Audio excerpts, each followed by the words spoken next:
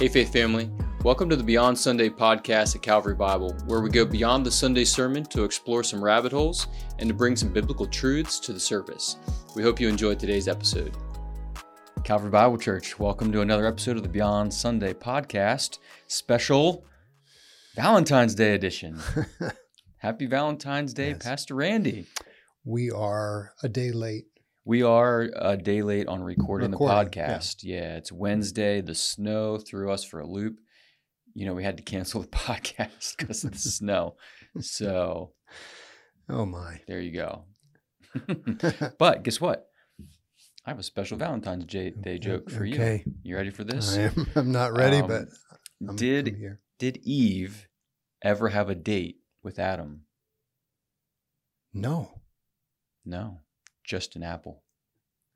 Oh. There you go. Is that from Maddie? No. Okay, good. No, it's not that good. Oh, goodness. All right. There you go. If you're lucky, excellent. I might have another one for you later if I remember. Okay. If the time and the circumstances are right, but this could be a 2-joke episode. I'm going to pray for forgetfulness. Okay. Good luck. I know, right? Theologically speaking. Yes. Here we go. Always. So we were back in Matthew again, 2 weeks in a row. And we're finishing up a section that Jesus was talking to his disciples prior to sending them out. Right? So that's our context. Randy's shaking his head. Right? The beginning, 10:5. These 12 Jesus sent out, instructing them, and this is the last of his instruction. Yep. So verses 40 to 42 is what we were covering on Sunday morning. And my first question is about your sermon title. I know you don't spend a ton of time crafting those. Oftentimes it's something to do or quotes from the text itself. But my question is, can you explain this past week's title after the colon, which I will remind everyone of in case they don't remember, which was Receiving Encouragement for Our Disciple-Making Mission. So what's the encouragement? I'm curious where that came from. Yeah.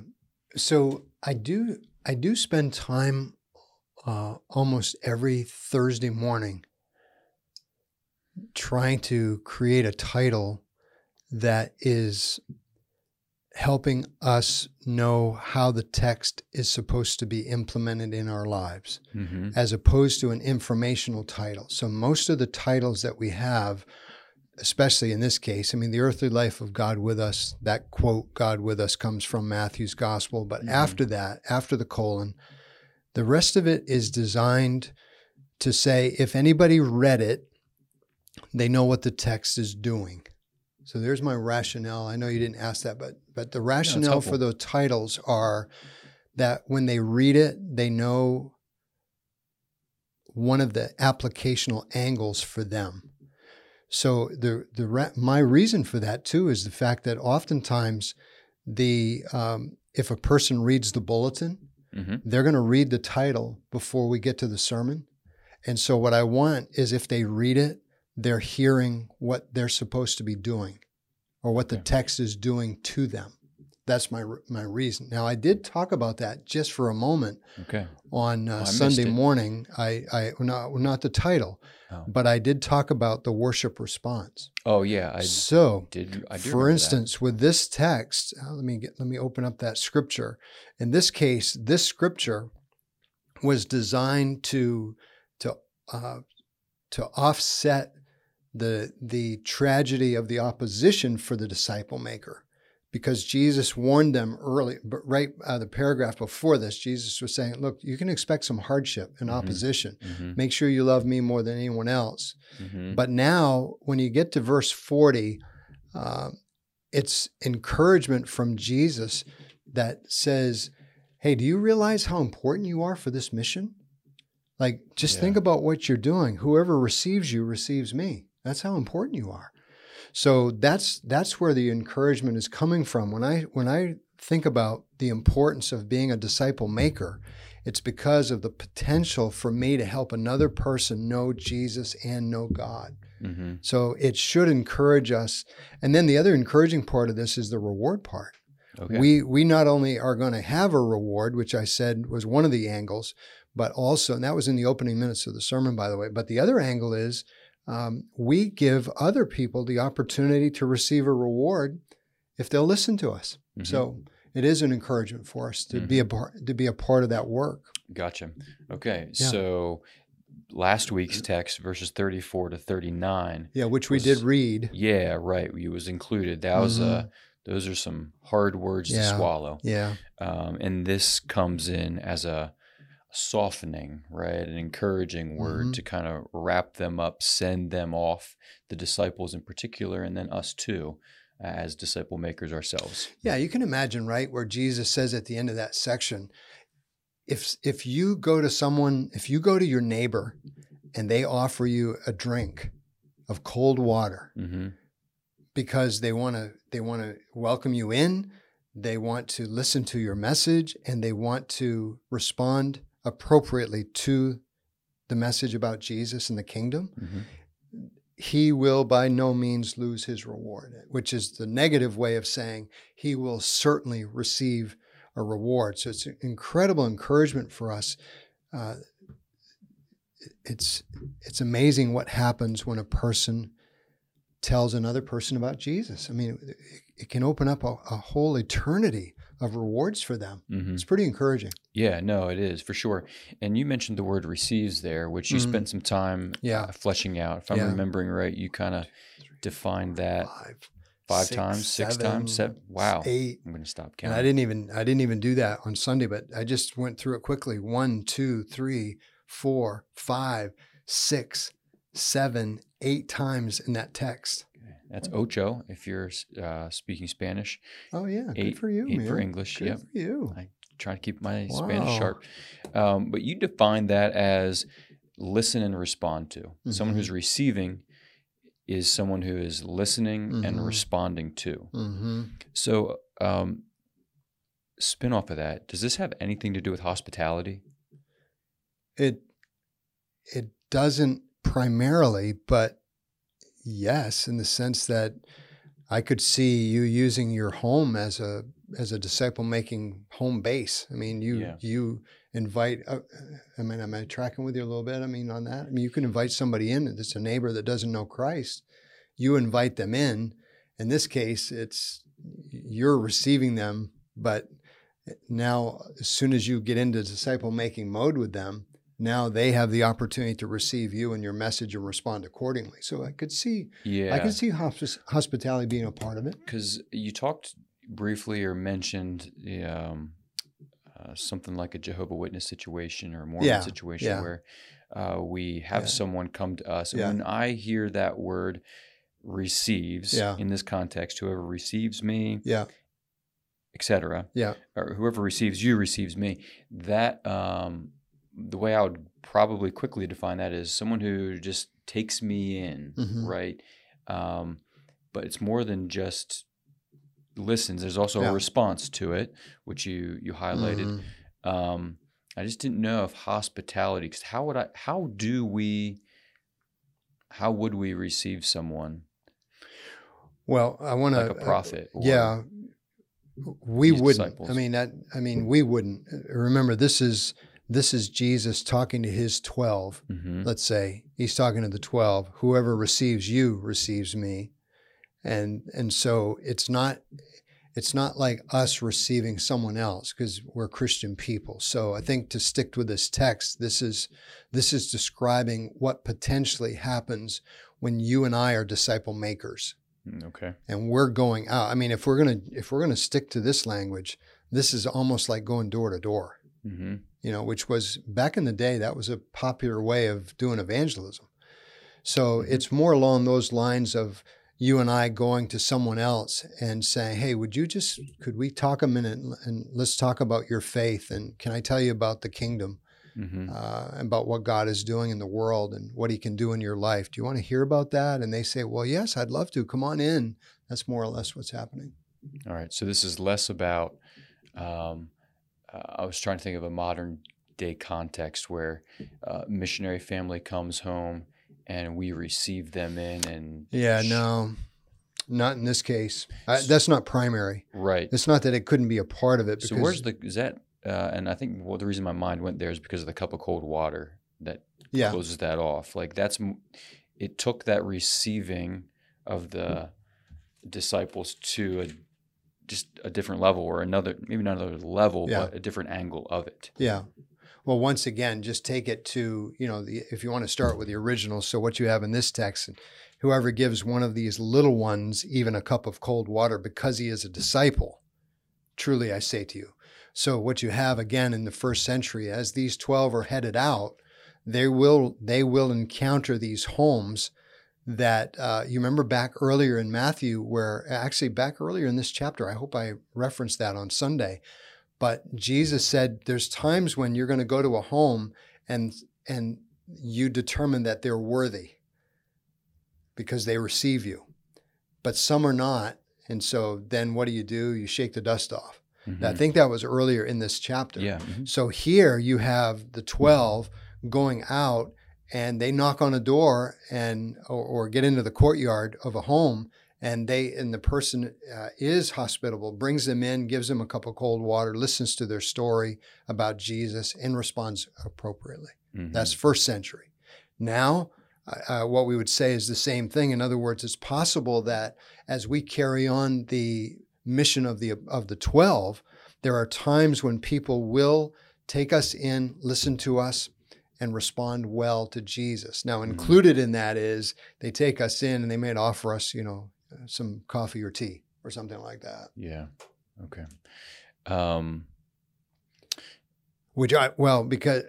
think if I went back and listened to the recording, sure, I said early on that one of the difficult things about this text is it is so bound to the historical setting and situation of Jesus' day. So we don't always learn a one-to-one, Jesus said this, therefore it means this for us in the same way. And the element that I pointed out was the prophet part. The one who receives a prophet because he's a prophet. Now, in that day, everyone knew that. Mm-hmm. Everyone knew what a prophet was, who a prophet was, and they expected this. Yeah. Not in our day. And that was my attempt to say, be careful with the historical setting, because now this teaching has to be translated into our day, and it doesn't always correspond one-to-one. Right. And one of the ways I think you pointed that out on Sunday that it does correlate to our day is, I think the way you phrased it was, if Jesus saves you, he sends you. Is that right? Yeah. So we may not have prophets in the same way that they did, but we are still disciple makers who are going. And the ancient interpreters that I rely on virtually every week in this gospel series, they would say the prophet is equal to any preacher of the gospel. And then you have the righteous person, and then you have the little one. So all three of those reflecting these are titles that now can be appropriately applied to any disciple maker. Okay. Yeah. Yep. Gotcha. Sure. So even though we are in that kind of equation where the disciple makers, we are the ones sent and going. Yeah. Are there any times where we are still receptive and receiving someone like yourself? How should I receive you? So I think that I hope I said a little bit of this, but I hope that what's happening here is if you and I have received the gospel, then that means that we're still responding to it. So yes, anytime that we are encountering the Word of God through someone else, we should be continuing to have those ears to hear. We not only listen to this, but we respond appropriately to it. And I know I ended that way by saying, make sure that, you're able to put yourself in this scenario and say, I am a disciple maker. This is my calling. And I need to be faithful to this, and including my response needs to be ongoing. So that would be my way of saying, it still does apply. Mm-hmm. Yeah. Okay. Yeah. So the way this is laid out here, right, in Matthew, you've got God who sends Jesus, who then, is sent to the disciples, who are then sent out. Yeah. Right. So in our context, we've got the opportunity to go be sent like the disciples. Yes. We are message takers, gospel witnesses. Yeah. And the one who receives our message is rewarded for that. Yep. But then there's also people who bring God's message to us, not in a salvific, gospel, save me kind of way. Not the initial justification, but but ongoing sanctification, right? The continual receptivity to God's word. Yeah. And we receive a reward for that. Yeah. And so the reward, in this text, the reward is two-sided, right? The one side of it that we talked about was there was a time in our lives where we received someone, we heard them, we responded to the gospel, and we are rewarded. And I want to use the word inheritance because that was one of the things when I searched out the New Testament passages about the reward, that inheritance was a big deal, this inheritance in eternity in the kingdom. Okay. So we have that because we listened. But the other thing is we're also giving other people the opportunity to also be rewarded for eternity with this inheritance. So I would say to you, part of the issue in Beyond Sunday is, number one, make sure that you are extending your gratitude to God for the inheritance, for the reward that you have. He allowed you to hear the gospel at some point in your life. You believed it because he gave you eyes to see it, and you have that reward. Thank him for that reward, and let that reward give you hope as you travel through your life with him now. The other thing is keep focused on your mission because you have this incredible privilege to bring a reward of eternal life to someone else. Mm-hmm. And so for eternity, they're going to be an heir of God. I mean, there's nothing more important than the opportunity to tell someone about God. Mm-hmm. So... And then if I can, remember that whoever receives you receives me, and whoever receives me receives him who sent me. Remember that you're not only introducing them to Jesus. It's never Jesus alone. It's Jesus who brings us to God. And Jesus himself makes that very clear. So we've got quite a calling. Mm-hmm. That's part of that encouragement in that title. It's like, wow. This is an incredible privilege that we have to tell someone about their Creator. Mm-hmm. Yeah. I don't want to lose sight of that for sure. I don't want you to. Thank you. I will receive that word.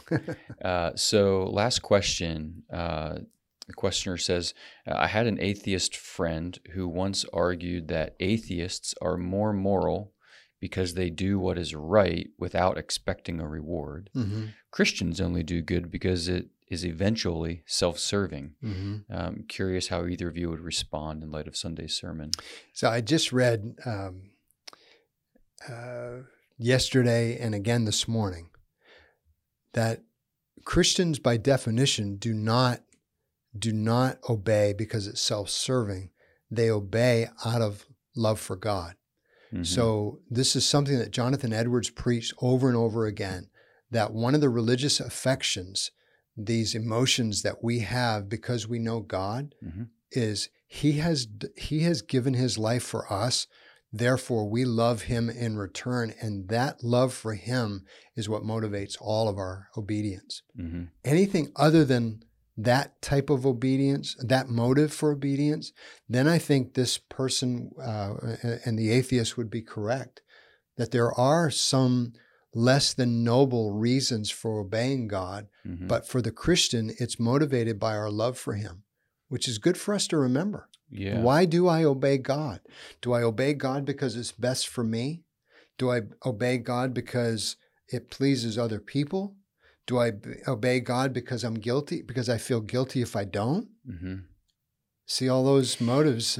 Yeah. Well, I do, but I'd like to add an element here to think about, and that would be if the reward wasn't something that is a positive thing, then why would God put it out in front of us anyway. So Yeah. I don't know if it's necessarily wrong to want a reward. No, I don't great think point. that should be the only drive. If it is, then something wrong with the relationship. The love and the faith that you just talked about, isn't what's driving it or initiating it. But if this isn't the only place where we're talked about rewards. Rewards for fasting. Jesus talks about. Yeah. Is that back in the Sermon on the Mount? I think it was. Yeah. Right. You could lose it. Right. Actually, and I didn't even touch on that Sunday, but that was one of the issues in my list of things. I had a list of references and quick quotes from text. One of them was you can lose your reward if you want to be seen by others. Yeah, you lost your reward. Yeah, exactly. So I think one thing I would point out is I don't think it's immoral to want a reward. That's right. I don't think that's a bad intention. It's not. It's not the only one. Yeah. Therefore, it's not bad. And then this is a little side question I might have for the atheist is who decides what's right and wrong if so where are they getting this sense of what's altruistic and what's not? One of the things I was reading yesterday afternoon was an article on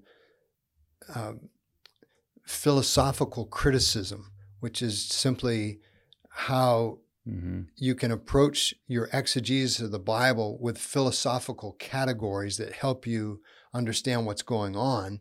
There's a lot of talk about that, and it has use. For instance, in this article, they were making a distinction between the virtues of the Greek world that was apart from God versus the virtues that are in the Bible. And so that's part of our discussion is, well, what motivates or creates these virtues? Yeah. And the atheist who is, pointing fingers at the Christian for obeying, also has forgotten another thing, right? And I know I said this, but I can't remember when recently, within the last few days, but as soon as you understand God as a king with a kingdom, what happens to a subject that doesn't obey? So one of the motivating factors is fear. Yeah. The fear of God. Yeah. Which is not just reverencing him, it's the fact that he's a powerful king that has the ability to judge his citizens, his subjects. And so I would also add, part of my motivation for obeying is, like it was when I was a kid. If you disobey, you get whacked. Yep. Well, count the cost type of thing. So there's a lot of other things we could say about it, but. Yeah, no, that's good. John Piper's, this is one of his things that he's really helped me in my readings of him. Yep. Big time. God, he wants us to enjoy, him. Yeah. And so that's a motivating factor, and it is self-serving. Yeah. But that's not the only reason I enjoy God. So. No, not a bit. Yeah.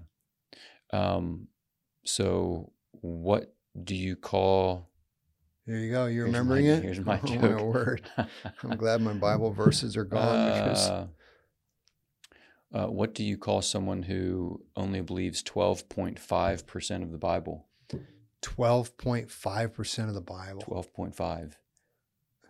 I don't know, but and an eighth theist.